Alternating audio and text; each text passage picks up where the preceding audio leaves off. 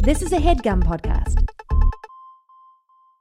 While Andrew and Craig believe the joy of discovery is crucial to enjoying any well-told tale, they will not shy away from spoiling specific story beats when necessary. Plus, these are books you should have read by now.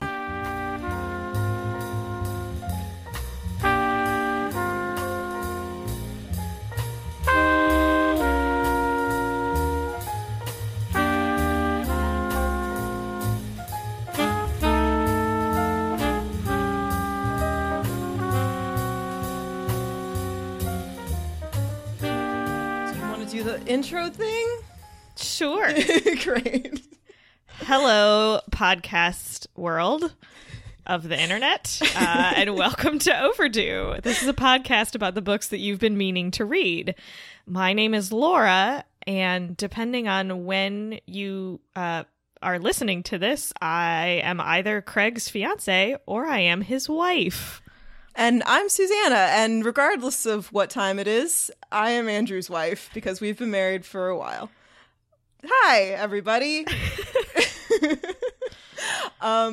So we're today going to talk about the book Eat, Pray, Love by Elizabeth Gilbert. Laura, have you ever read or do you know anything about Eat, Pray, Love by Elizabeth Gilbert? I do. I think I read it when it came out in its first round of hubbub. Mm-hmm. Circa 2006. Yeah, about 10 years ago. Yeah.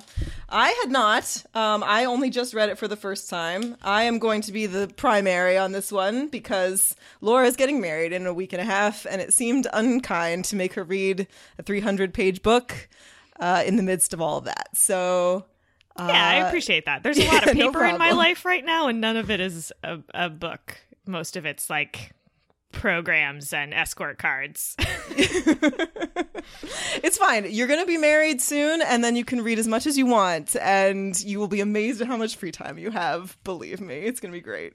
I hope that's true, because I also have a work event about a month after the wedding, so... It's going to be fine. You're going to be fine. Everything's going to be fine, I promise. I know it doesn't seem that way right now, but everything's going to be great. I have no fear that everything will eventually be fine. Be fine, yes. So, what do you know about Elizabeth Gilbert, Laura? Well, I did a wee bit of research on the internet. Cool. But before I did that, I actually knew a random fact about her, and I don't actually know why I knew this. Okay, cool. She, prior to Eat, Pray, Love, had been a magazine and newspaper journalist, freelancing, and she wrote an article for GQ magazine called The Muse of the Coyote Ugly. Yes. Okay. So I also did some research, and my absolute number one favorite fact that I learned about Elizabeth Gilbert is that the movie Coyote Ugly is based on her life. That's the best thing. Yeah. It's so good. I don't know if you know this about me, Laura, but I own a copy of the DVD of Coyote Ugly. It is you can't fight the moonlight, Susanna. You cannot fight it. I said that to Craig earlier, and he looked at me like I had 4 heads. I know. Like, they just don't understand.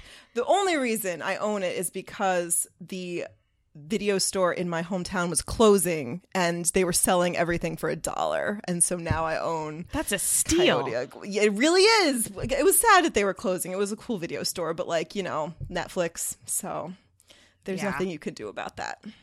Well, we should watch Coyote Ugly the next I love time Coyote Ugly. we are in the same It has Tyra space. Banks in it. Yes, it has does. like pre-America's Next Top Model Tyra Banks, which is a big deal. And she's like aggressive in that movie. Yeah, she's in it for like 15 minutes. Smizing all over the place. Absolutely, she is. I don't know why she's there, but I'm really happy that she is. And like Maria Bello, for some reason, it's a classic piece of cinema. Mm-hmm, mm-hmm. She plays Lil, the owner of the bar. Right. And if you read the article in GQ, which you can find online, even though it's like not a recent article. Right, it's like 15 years old. You can learn more about Lil and the character that started Coyote Ugly. So who apparently did a rival bar across the street that she didn't like. So the Elizabeth Gilbert character, I assume, is like the whatever her name is. Piper Paraboo? Yeah. Peekaboo Street. I think so. It's basically the article skimming through it, basically talks about how she started working there and talks about like her regulars and the other women who worked at the bar. So while I don't think Elizabeth Gilbert made her, place at the bar by singing with a jukebox, like, what is her, Piper Parabou's her real name? What's her character's name? Oh, I have absolutely no idea. None whatsoever. Oh, they call her Jersey. That's her bar name is Jersey. Oh, right. Something. And her dad works in a toll booth. Right, because she lived in Jersey. But I don't remember her actual name. Yeah. So she earns her spot by singing along with the jukebox because she wants to be a musician. I don't believe that Elizabeth Gilbert harbored feelings about wanting to become a singer-songwriter. Right. I think that was embellishment for the sake of the movie so they could like work in Leanne Rimes. Yeah, that seems reasonable. Because why wouldn't you? If you had the option. I also found out that Elizabeth Gilbert grew up on a Christmas tree farm, which is adorable. Yeah. Did you know that her favorite holiday is not Christmas, though? That's not surprising. I did not know that. Do you know what her favorite holiday is? Halloween. Okay. Cool. That's kind of a... It was in like a 10 fun facts about Elizabeth Gilbert article I found. Awesome. So Elizabeth Gilbert went on a... self-finding mission in 2004-2005, and Eat, Pray, Love was the result of that trip, which was published in 2006. She was a journalist, and I believe she was like sort of on assignment, which was why she was allowed to make this trek. It is not Wikipedia says that it was a publisher's advance that helped finance her travels. Yeah, because I think in 2006, pre-recession, I think people were more indulgent of this kind of like rich person's odyssey thing. I don't know. I only just read it, and I found myself to be not incredibly indulgent of her whole like let me go on an incredibly exotic, expensive thing because I can do that. Do you know what I mean? Yeah, I think it's been referred to as like privilege lit or privlit. Like, you know, because she has this really successful writing career, she's able to get all these thousands of dollars to go flit about other continents, right, and finding herself after her marriage has fallen apart, right. So not everybody whose relationships fall apart get that opportunity. Exactly. So like in her early 30s, her marriage fell apart with some disastrous consequences. You know, she never names her husband in the book. I think his name is Michael Cooper or something like that, and he actually published like a rebuttal of her claims against him, I think, post Eat, Pray, Love. Really? Yeah. Maybe he was going to, and then it got canceled, like, unsurprisingly, because no one cares. She's pretty kind to him in the book, you know. She doesn't, like, badmouth him or anything, but it's definitely implied that he was very unfair to her during their divorce settlement. You know, that's all really hard to say if that's true or not. But it sounds like she sank into a pretty deep depression, both during and after her divorce. She took up with a new boyfriend pretty quickly afterwards who, like, it seemed like one of those relationships where, like, when they were good, they were really good. And then when she, like, had some depression, anxiety issues, he, like, pieced on her. Which, like, to me, kind of negates anything good about that relationship, because what's the point if he's going to piece when things aren't so easy? Yeah, what's the point of being in a relationship if they're not there for the relationship part? Right, right. Like the hard stuff, like grown-ups do. Yeah. But she was, like, super tied up with him and, like, super unable to extract herself from her emotions regarding him for pretty much like the first 2/3 of this book, which is the span of about like 8 months, because it's she's gone for basically a year, right? A year, yeah. She spends 4 months in 3 different countries, and she's still pretty hung up on him well into the second like section of this book, which I don't know. I've been married for a while. I've been in a relationship with the same person for like 10 years. So it's hard for me to like to really like understand what that's like as like an early adult to be dealing with that kind of thing, because I just haven't dealt with that since I was in college, and it's just a different world out there, I guess. but I just don't get it. Like, nothing about this person sounds appealing to me, but she was really hung up on him, so that was tough for her. I mean, obviously breakups are hard. That's why Yes. they're called breakups, because Yes. breaking is generally a bad thing. I bet now, like, if you read interviews with her, well, she is in a good relationship now, Yeah. or at least a longer standing, better relationship than her Yeah. previous ones, that she probably has some regret about who she chose to put all of Right. that time and energy into.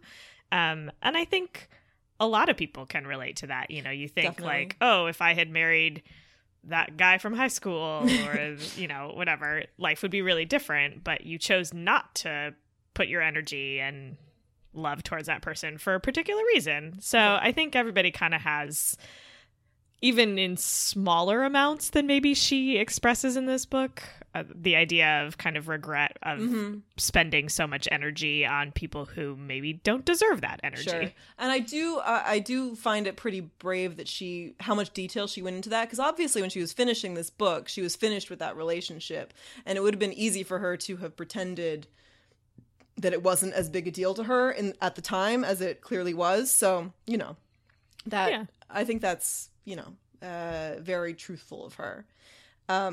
So she went on this trip when she was like 34, 35. She turned 35 over the course of this trip. So after she had published Eat, Pray, Love, and it was a huge success, and being made into a movie and everything, she wrote a second book called Committed, which was about getting remarried despite her misgivings to the fellow that she meets on the... Not Javier Bardem. Right. The Javier Bardem character, who I understand is not quite as good looking as Javier Bardem, but like that would not be reasonable, because who is? And it's called Committed, which I did not read, but this I didn't read that either. No, I don't think as many people did. The other thing I wanted to mention is there is a book which is linked on her website, elizabethgilbert.com, which she did not write, but it is called Eat, Pray, Love Made Me Do It. Yeah, I actually read an article about that today. Yeah. She wrote the intro for it. Sure. Why not? Just, I mean, I kind of got the gist of it just from the title, which seems to be like people going on quests for self-fulfillment because they had read this book. I'm not sure so much as quests as there was the article that I read today was in 5280, the Denver Magazine website. That was a Q&A with her that basically said for the last like decade, she and her publicist and her team have heard like countless stories and received tons of letters of how Eat, Pray, Love inspired them to learn something about their own lives, and whether that's that their job is a bad fit or a relationship is not the correct one for them, or it's not healthy for them, or that they need to make a change, whatever that change may be, big or small, that it kind of helped them realize that and they could make the changes from that. And she said that they received, when they decided to do the book, they received more than 2,000 essays submitted. And the book is like 50 of them, or maybe a few more than 50. And that it kind of seems like these are more quote unquote real people stories, as opposed to being someone who got the couple $100,000 to go traversing the world for a year. Yeah. It might have been, the woman who realized that the relationship she was in was not a good one and she needed to leave and never go back. Need to make some major changes. Yeah. Which can be hard to do when you're, post a certain age, which is or I need to quit my job and I have nowhere else. Right. I don't have another thing to go to, but this job is so unhealthy for me, or it's unsafe, or who knows. Or this is just not the right place for me to be in. And that can be a hard thing to realize. Yeah. So she currently lives in New Jersey with her husband that she met on this vision quest. Have you ever met her? You live in New Jersey. She lives in Frenchtown or something? I actually have no clue where that is. I have not met her, which is super disappointing. I didn't know she lived in New Jersey. I thought she still lived in Bali, which, that's just me projecting, I guess. Maybe they have a vacation home in Bali. like at the end of Eat, Pray, Love, they intended to split their time 4 ways between the United States and Australia and Brazil and Bali, which like sounds completely exhausting. So I think they might have given that up after a few years. And decided of all of those places to settle in New Jersey. What's better than New Jersey, Laura? Nothing. New Jersey rules. Sure. Listen, something has to be between Philadelphia and New York. Something has to be there, and it's all Jersey. And some of the nice parts of Jersey, Princeton and Cape May and stuff. That stuff's pretty, right? Yeah. Cape May's not between Philadelphia it's not, and New York. No, it's super south. Like, definitely south and way, way east. It's fine. Don't worry about it. Have you seen the movie Eat, Pray, Love with Julie Roberts? I saw like half of it at the gym once. Yeah, I think I have seen it in part. Perhaps on an airplane? That sounds about right. I have a vague memory of being mostly asleep, so an airplane seems to make sense. Right. I think it was a reasonable success, but not, like, proportionally speaking, not as big a success as the book. I think it came out in 2010, I want to say, about 4 years after the trying to book ride came the out. wave of the best-selling book. Exactly. Okay, so I'm going to dive into the plot. To be honest, it's a pretty not a very plot-based book. It's because it's just sort of going from one thing to the next. The first section is detailing the dissolution of her marriage and her relationship with this guy after she got divorced. It's kind of in like a semi-diary style. There's, I want to say, 108 chapters divided into 3 sections, so 36 chapters in each of the 3 sections. And some of them start with things like, today I did such and such, but not all of them start that way. So I think that she was certainly writing as she was on the course of this journey, but I think she did some pretty major editing afterwards. But she kept everything in the present tense. Yes, right? Definitely. Yes. Or no, but like sort of the immediate past tense, like it didn't seem like it was just it didn't read like a memoir. It read like diary, like the way that I would tell you that this morning I had a meeting and Yes. then I got my coffee. Right. Except It's she's past in an tense, ashram but in it's- India. And, Yeah, well, exactly. it's far more exotic than the coffee cart in the eye hospital across the street from my office. So the first section is Italy.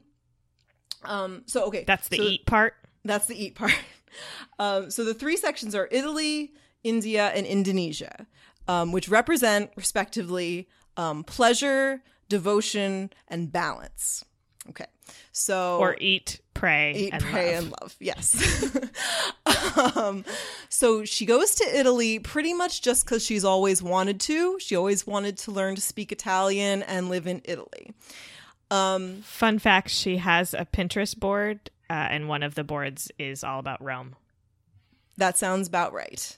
Listen, I'm going to sound a little salty during some of this report because it is self-indulgent. Like, she was in a position to be self-indulgent. And I'm not, like, there's nothing wrong with that. Like, more power to her if she was in a place to do that for herself.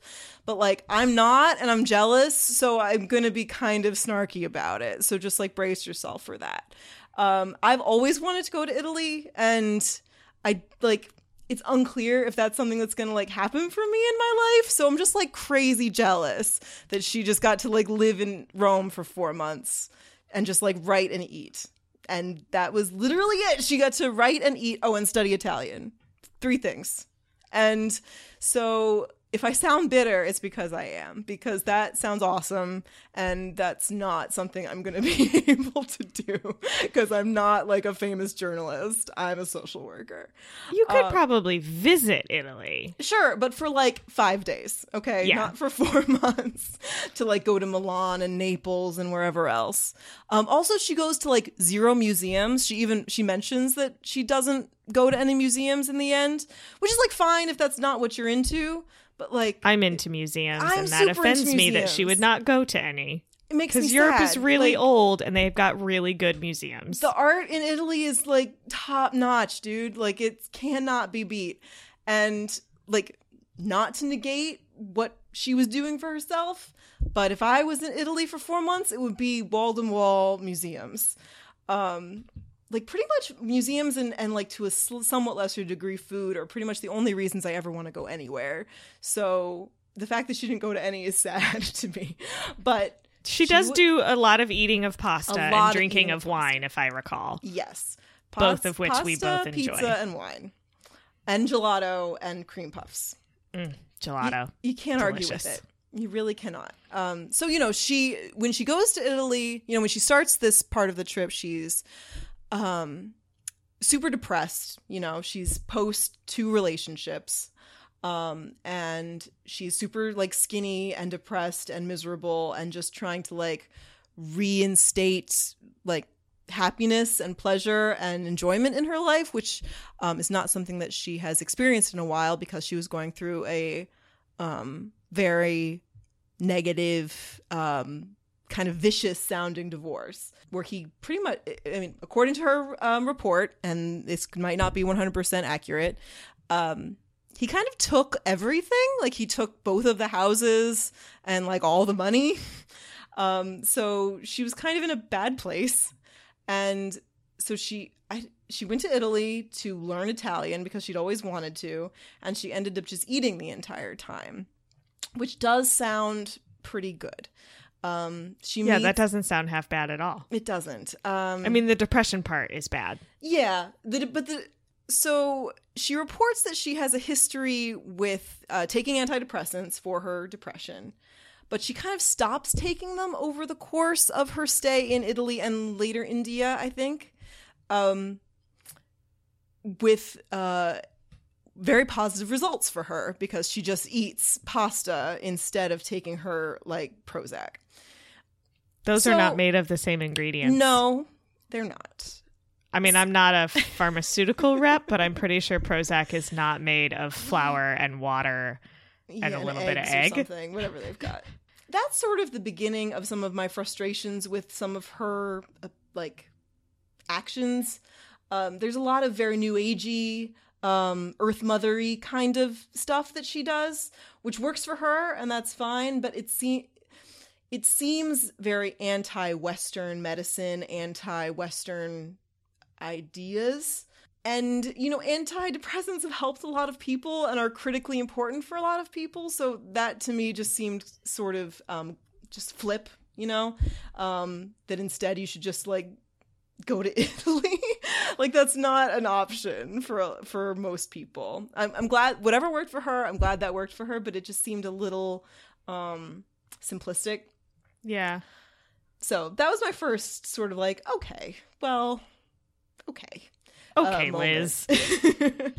She meets a lot of like cool people, and she makes a really big point of not having sex with anybody while she's in Rome, which I guess is a really big deal because people in Rome like to have sex a lot.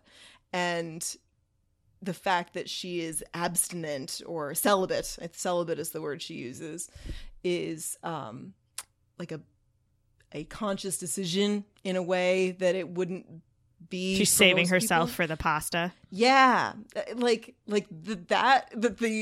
pleasure of food is supposed to subsume any other kind of pleasure or something. I don't know.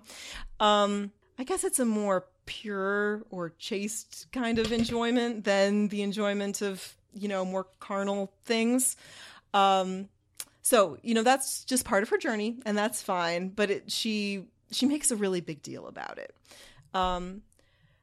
So most of my experience with reading this first section is purely just like jealousy, just like bitterness and jealousy, because I love Italian food, and I've never been to Italy. Have you ever been to Italy? I have not. Have you ever been anywhere in Europe? Yes. Where have you been in Europe? I have been to London. Okay. Not known for its cuisine. No. I have been to Greece and Albania. Good food. Yes. Greece was the first place that I ever had ice cream on top of a Belgian waffle. That sounds great. Delicious. Amazing. Okay. And let's see, have I been anywhere else? I've been to France, Paris. So definitely had some good food there. But I will say French food is very complicated and very like butter based. And that's why I love French food. Yeah, it was amazing. Just put more butter on it. But like, I don't know. After a while, it was just too rich for me. After a while, I just wanted like a salad, and like, I don't know. I think I think Italy would agree with me more. Italy, Rome especially, but Italy in general is number one on the places I want to go in my life. So she does that. She makes a lot of really like beautiful connections with people. There's a really nice scene, I must say, where she goes to a birthday party, and they all just like stay up till 5 a.m. and just like cry about how beautiful like friendship and life is while they've had a few too many glasses of wine, which is something I've done on many occasions. So I've done that too, but not with someone that I met in a foreign country that speaks a different language. Right. That I've maybe only been there for a month or two. That's true. But I could get with that, you know, the connection with people and wanting to, you know, express how much that means to you in a difficult time in your life. So I liked that. That was nice.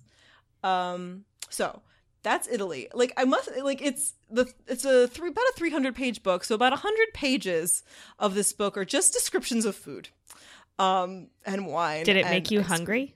Well, yeah, but that's kind of par for the course for me. I'm always hungry. So. I don't know if that was the book's fault. So then we go to India, where she's in an ashram for 4 months. Do you know what an ashram is? Not by definition. I don't really either. Like it seems like it's just like a compound where everyone's following a certain guru, but the guru's not actually there. There's like this Indian woman who is some sort of Hindi leader that they're all sort of meditating in her style, but she's never actually there. I don't know. It's usually you hear about it with people, or at least I have usually heard about it with people who are studying yoga. Yes. And the practice of yoga, that they would go to an ashram to study with a particular yogi, I think is the correct word. Yes, that is correct. I could be totally wrong. I believe they use the word yogi, yes. You know, and that they spend time there in meditation and the physical practice and things like that. I don't recall, did Elizabeth Gilbert, did she have like any strong sense of religion before she went? She was raised, I want to say Episcopalian, some sort of very white denomination. Sure. And she made some revelations about just a more general sort of mysticism. There's this very elaborate or emotional scene in the India chapters where I don't know how to describe it. She has like the spiritual awakening in the sense of she thinks she's transported into the mind of God and like hangs out with him for a while she's in meditation. Okay. I'm like 80% like skeptical / practical. So so this section to me is sort of like, okay. It just, I don't know. There's something a little bit cultish about it that makes me a little uncomfortable. I don't know. What do you think? But you're also not a religious person yourself, correct? Not on a day-to-day basis, no. I have a healthy sense of, like, wonder, you know what I mean? About, like, humanity and just the natural world and stuff, but you weren't raised going to synagogue on Saturdays. No, I was raised going to church. I went to church. I'm a confirmed United Methodist, despite the fact that my last name is Rosenberg. But on a day-to-day practice basis, no, I don't have a lot of immediate religious experiences. What about you? Do you go to church and stuff? Actually, both my parents are ministers. Yeah, that's a thing. Yep. So religion's a big part of the Van Tassel family. every Sunday growing up, I'm baptized, I'm confirmed, I'm still a member of the church in Iowa where my parents pastor. Yeah. And I don't attend a church in Philadelphia regularly, but there are a few that I do go to when I go. And I think I struggle to, this is a very unique struggle that I think only other pastors' children will understand. I struggle to listen to other people preach and lead sermons and services because I grew up listening to my parents To your do parents. it. Yeah. So it's a very different way of just sort of approaching worship. Yeah. But I am a Christian, and I would say that I am a faithful person. And given working in theater and living on the East Coast, I am now surrounded by a bunch of people with wide ranges of religious and spiritual feelings and beliefs. Right. Which I was not surrounded by that sort of mix of folks Sure. when I read this. So I wonder if maybe this section might read a little differently to me now. Sure.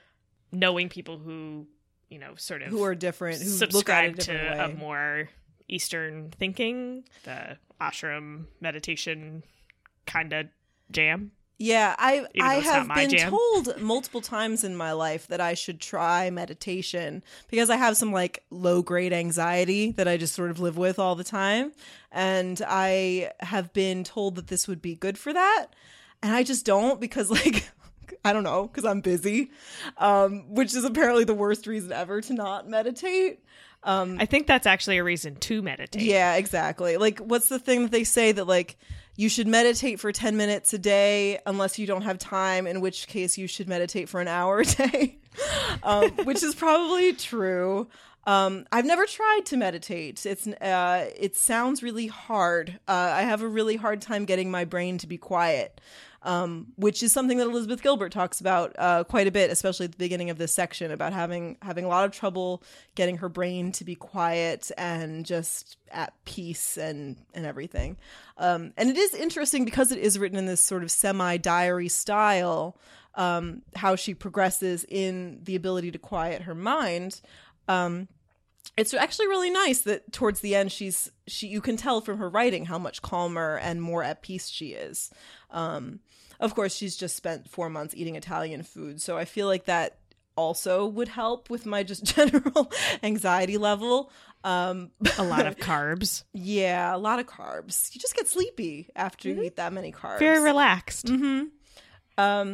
She tells a really nice story. There's my favorite section of the India third of the book is there's a chant that they do every morning called the Guru Gita, which apparently is a nightmare and takes a really long time and is really hard, and she hates doing it.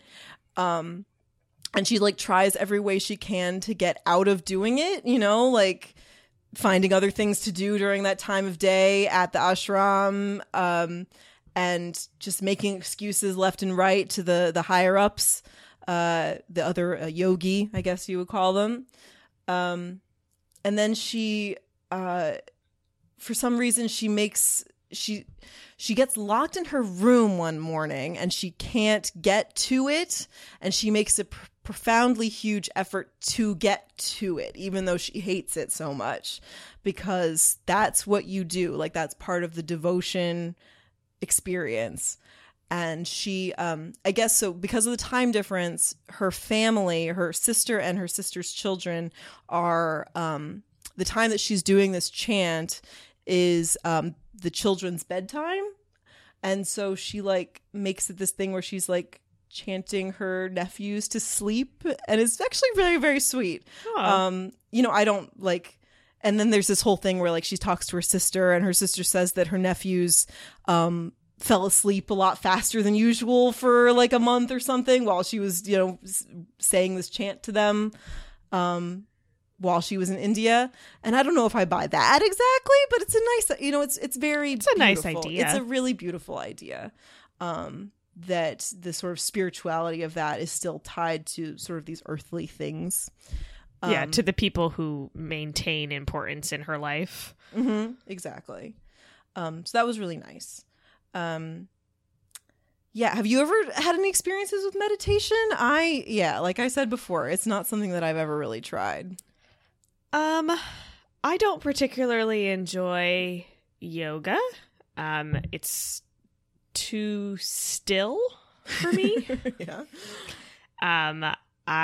The sort of meditative practice that I enjoy more is Pilates, because it's a more constant motion activity that I think focuses your energy in a similar way to meditation. You're focusing on your body and on your breath, and I do find that it kind of calms my brain. I'm a very sleepy person a lot of the time. So I think that if I were to try a like sit and meditate scenario, I might actually fall asleep fairly regularly, which would be bad if I was supposed to meditate for 10 minutes and I slept for 90.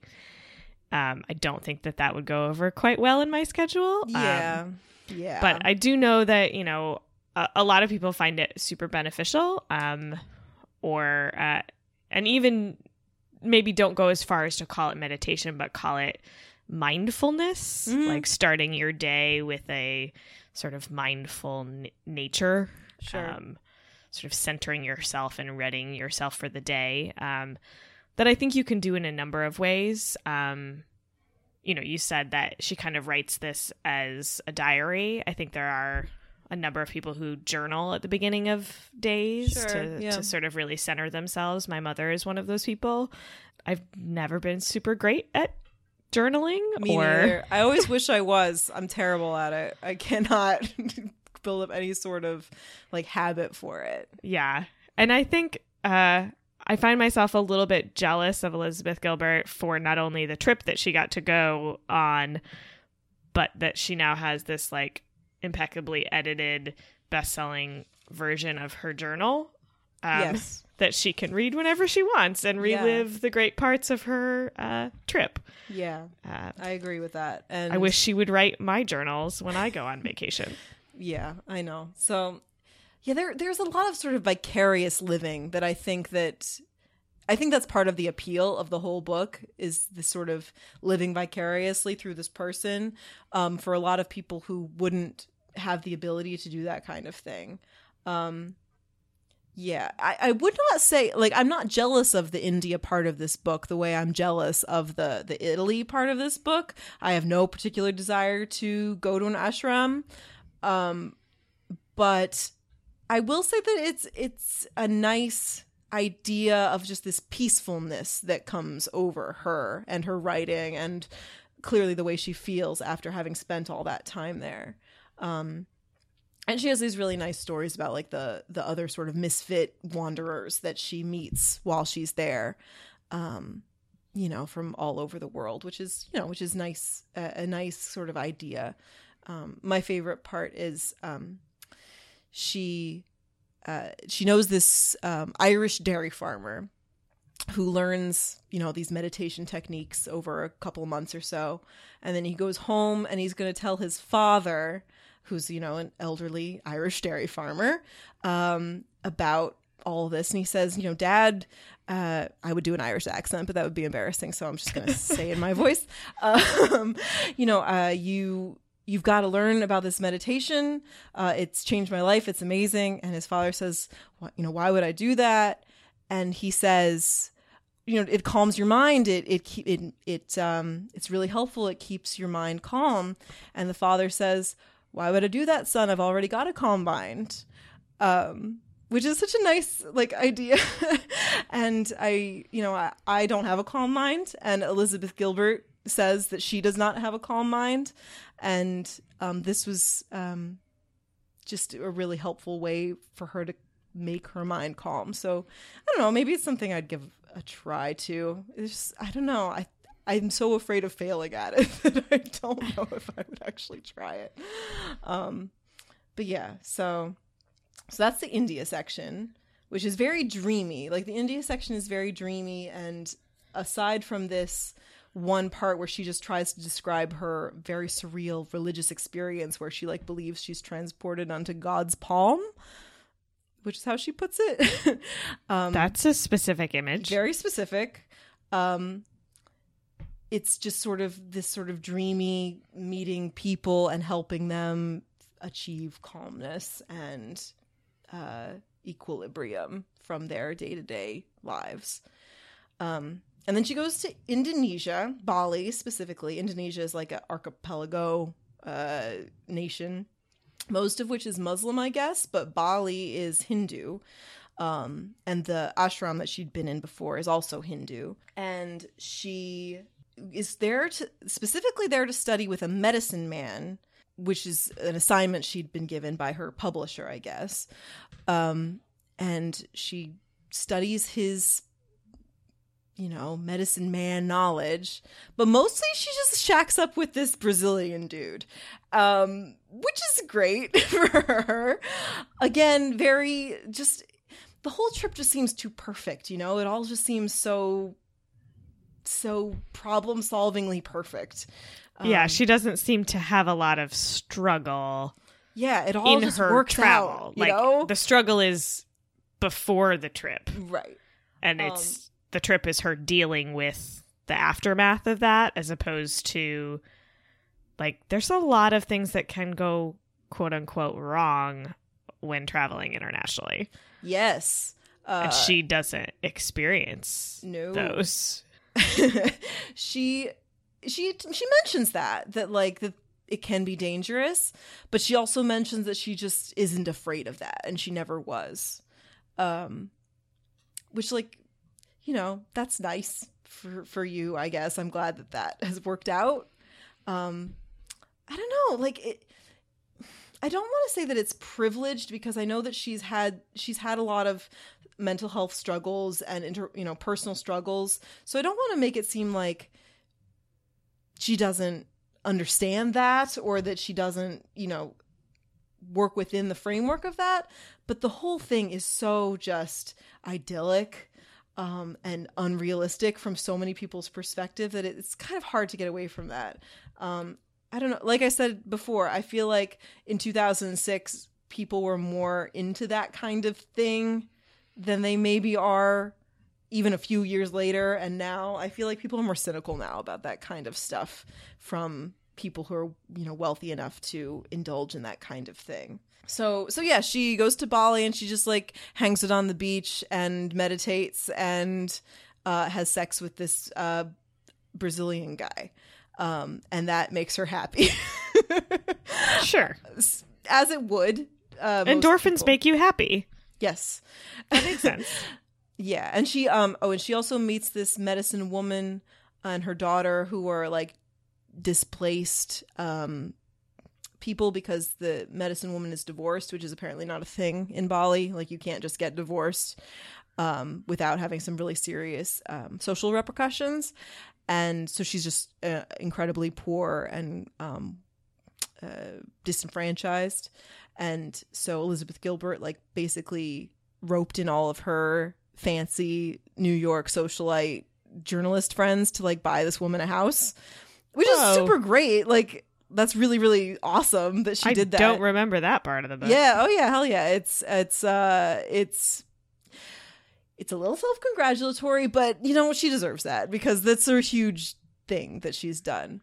There's this kind of weird chapter where it seems like the woman is trying to, like, get more money out of her, even after she's already given her, like, $18,000, which is an untold sum of money in Bali.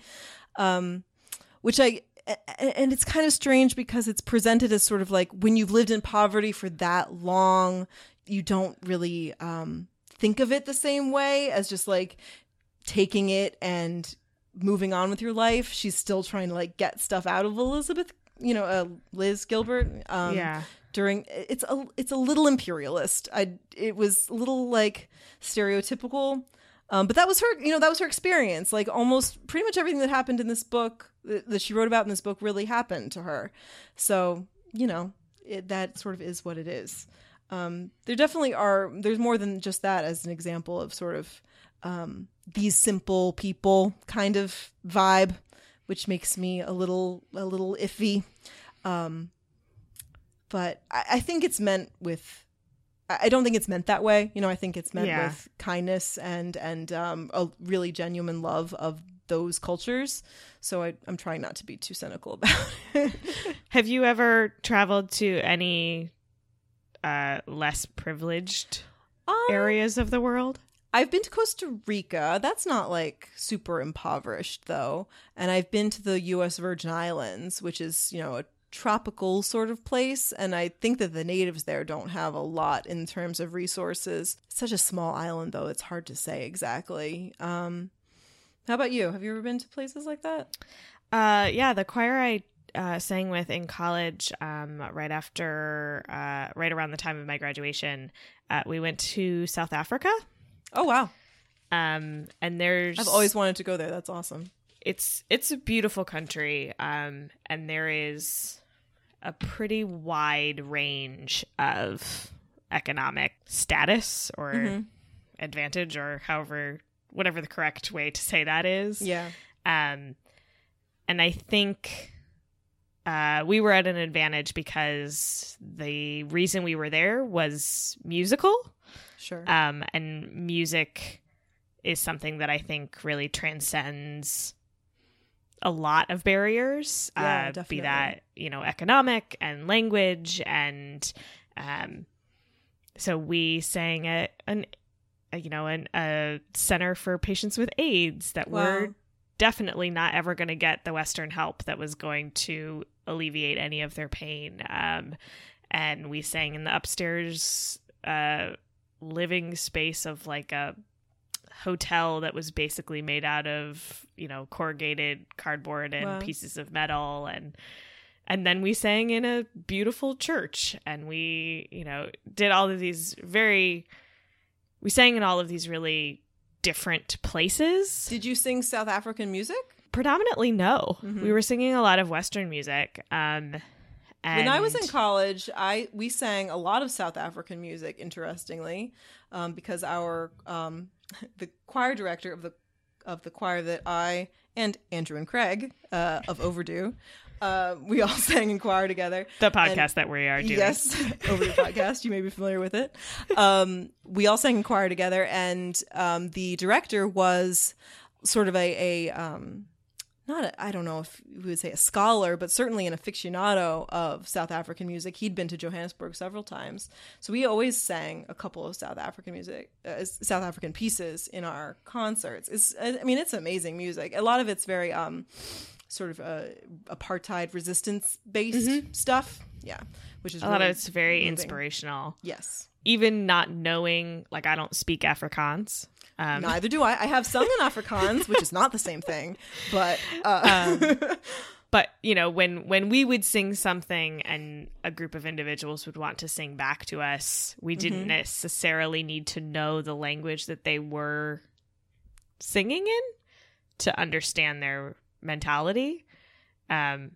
So I guess now that I said it out loud, I think maybe Gilbert's sort of understanding or feeling connection to these simpler lives. Yeah. I guess I can understand a little bit because I have been with people very different from me and felt connection to them through something that I knew, you know, and for me that was music and song, and for her it was meditation, or it was giving the gift of funds, spirituality, or yeah. I find myself, as I said before, being very cynical about this book because it all just seems too perfect. It all seems too like pat and neat when in a world that's so complicated with this kind of thing, specifically with like the economic divides and cultural divides that come into this situation. But she seems so genuine in it, you know? She seems so just genuinely loving everything that she saw and making connections with people, that even my cynicism couldn't really stand up to it. So I was wondering, Laura, if you had the opportunity, I should say, to go to 3 countries to find yourself over the course of a year, what countries would you choose? That's a really good question. Not putting you on the spot at all. Whatever. They'll fix it in post. I think in a bit of a maybe selfish, privileged vein, because I have been to Europe and I have been to Africa and I have been to Asia, I think I would like to go to Australia or New Zealand as one of those places. Especially given the beauty of the land and the nature that I understand to be there. Yeah. I think that I would also love to go to South America. Sure. My mother has been to South America, and I know has had wonderful experiences there meeting people. I don't have a specific country in mind. But just like general region Yeah. stuff. Yeah. Like I must say that just from a bucket list perspective, Italy is really high on my list. And I feel like for me, I would need to go somewhere that I was really frightened of because I'm kind of an anxious person, and I feel like I would need to go somewhere where I have absolutely no frame of reference for like the language or the culture. Just to Maybe you should go to India. Yeah, India, right, or like China or somewhere just really not familiar in any way. Somewhere where I would have no real assurance that people even spoke English. I feel like that would be a useful thing for me to do in my life. I don't know that I ever actually will, but if someone were paying me and I were a journalist and I had that opportunity, then maybe I would make that a point of something to do in my life. But yeah, I in terms of the like religious or spiritual journey aspect, I really don't know what I would do. That's a tough one for me. I have sort of come to terms with where I feel like I fit in the spiritual spectrum, and I'm not in a huge hurry to like upend that.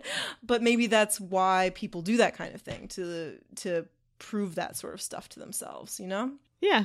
Now you'll have me thinking about where I would want to go and what I would hope to learn about myself and the world as it relates to me. Right. Or as I relate to it.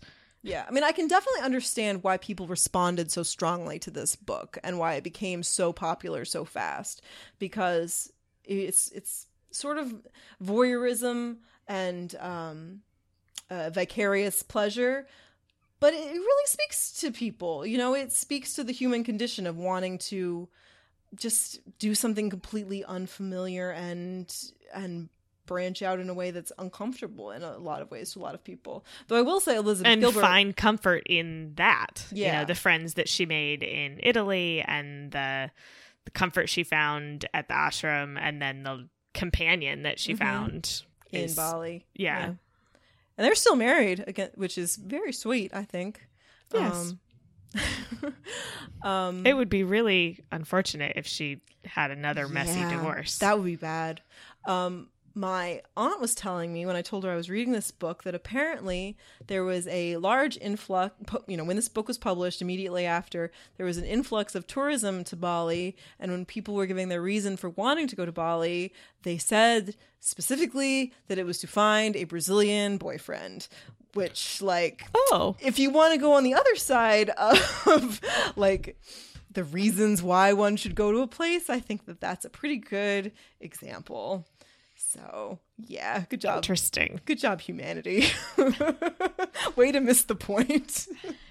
Yeah. All right. It's fine. Whatever. Whatever makes y'all happy.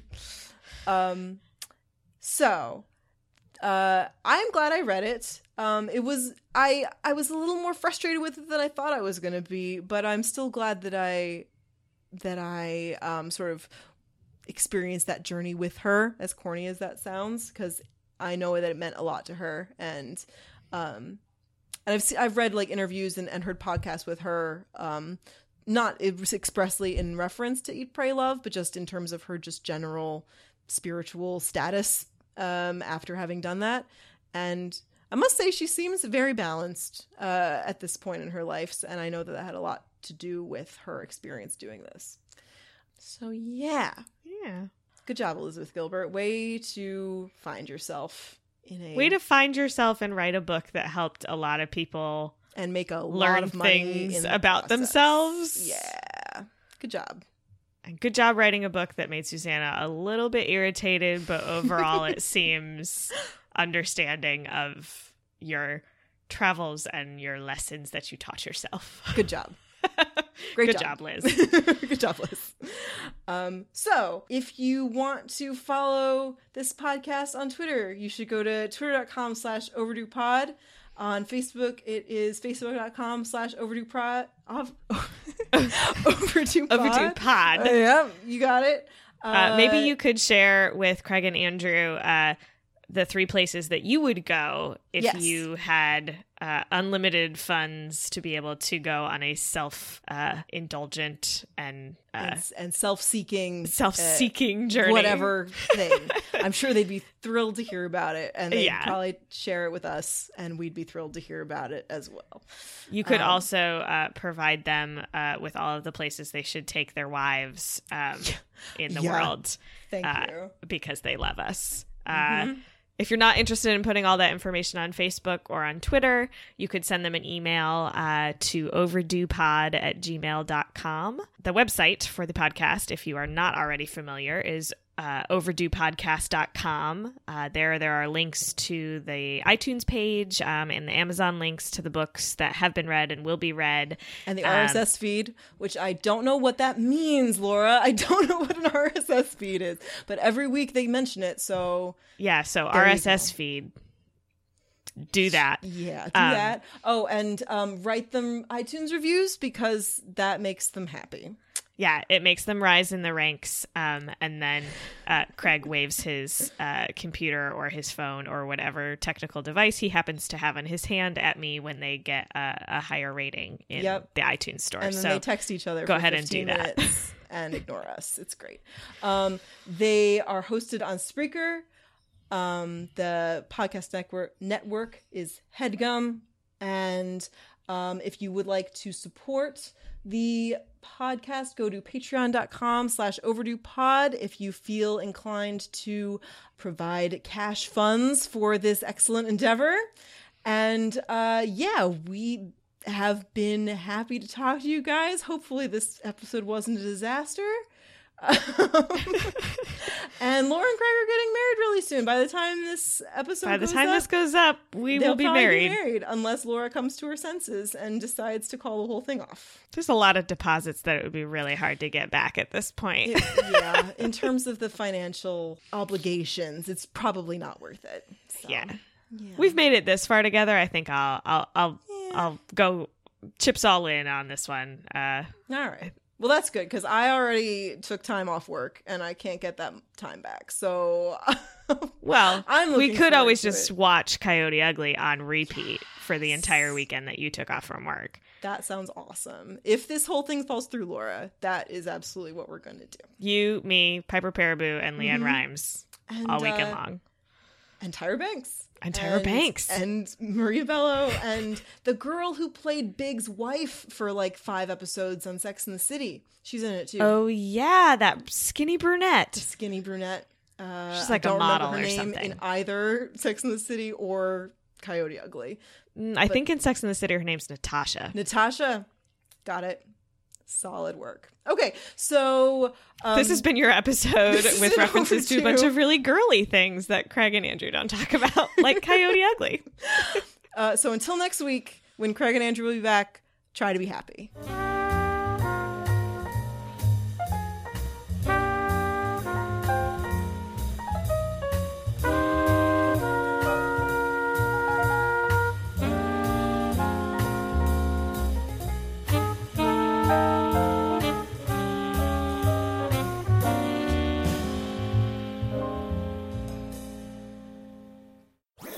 That was a HeadGum podcast.